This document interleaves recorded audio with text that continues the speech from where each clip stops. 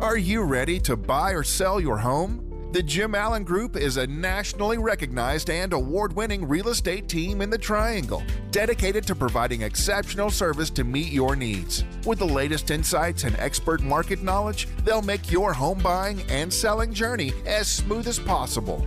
Don't wait. Head over to jimallen.com and start your next move today. That's jimallen.com. The Jim Allen Group, your partner in real estate. On July 23, 1993, basketball superstar Michael Jordan's father, James Jordan, was murdered in North Carolina. Officials say an autopsy revealed Jordan had been shot once in the chest with a .38 caliber handgun. Police have charged 18-year-old Larry Demery and 18-year-old Daniel Green with first-degree murder. Anything you have to say to the Jordan family at all?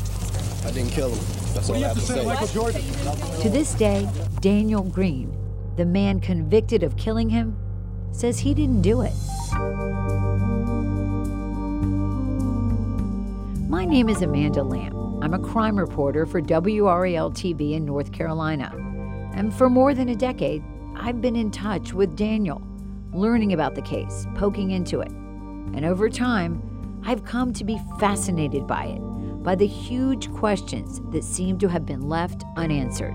This is the father of the most famous athlete on the planet, and on his 57th birthday, he was an unidentified dead man in the middle of nowhere. Was it in your mind that the father of a famous man had been killed and that y'all needed to solve this case? Is it possible for a man to be shot in his car and authorities not find any blood? Our ballistics expert says it couldn't have happened as described. I can still see him looking back as they drove off with my child in that car. And perhaps that the authorities got the wrong man for the crime. I didn't kill James Jordan. I'm innocent.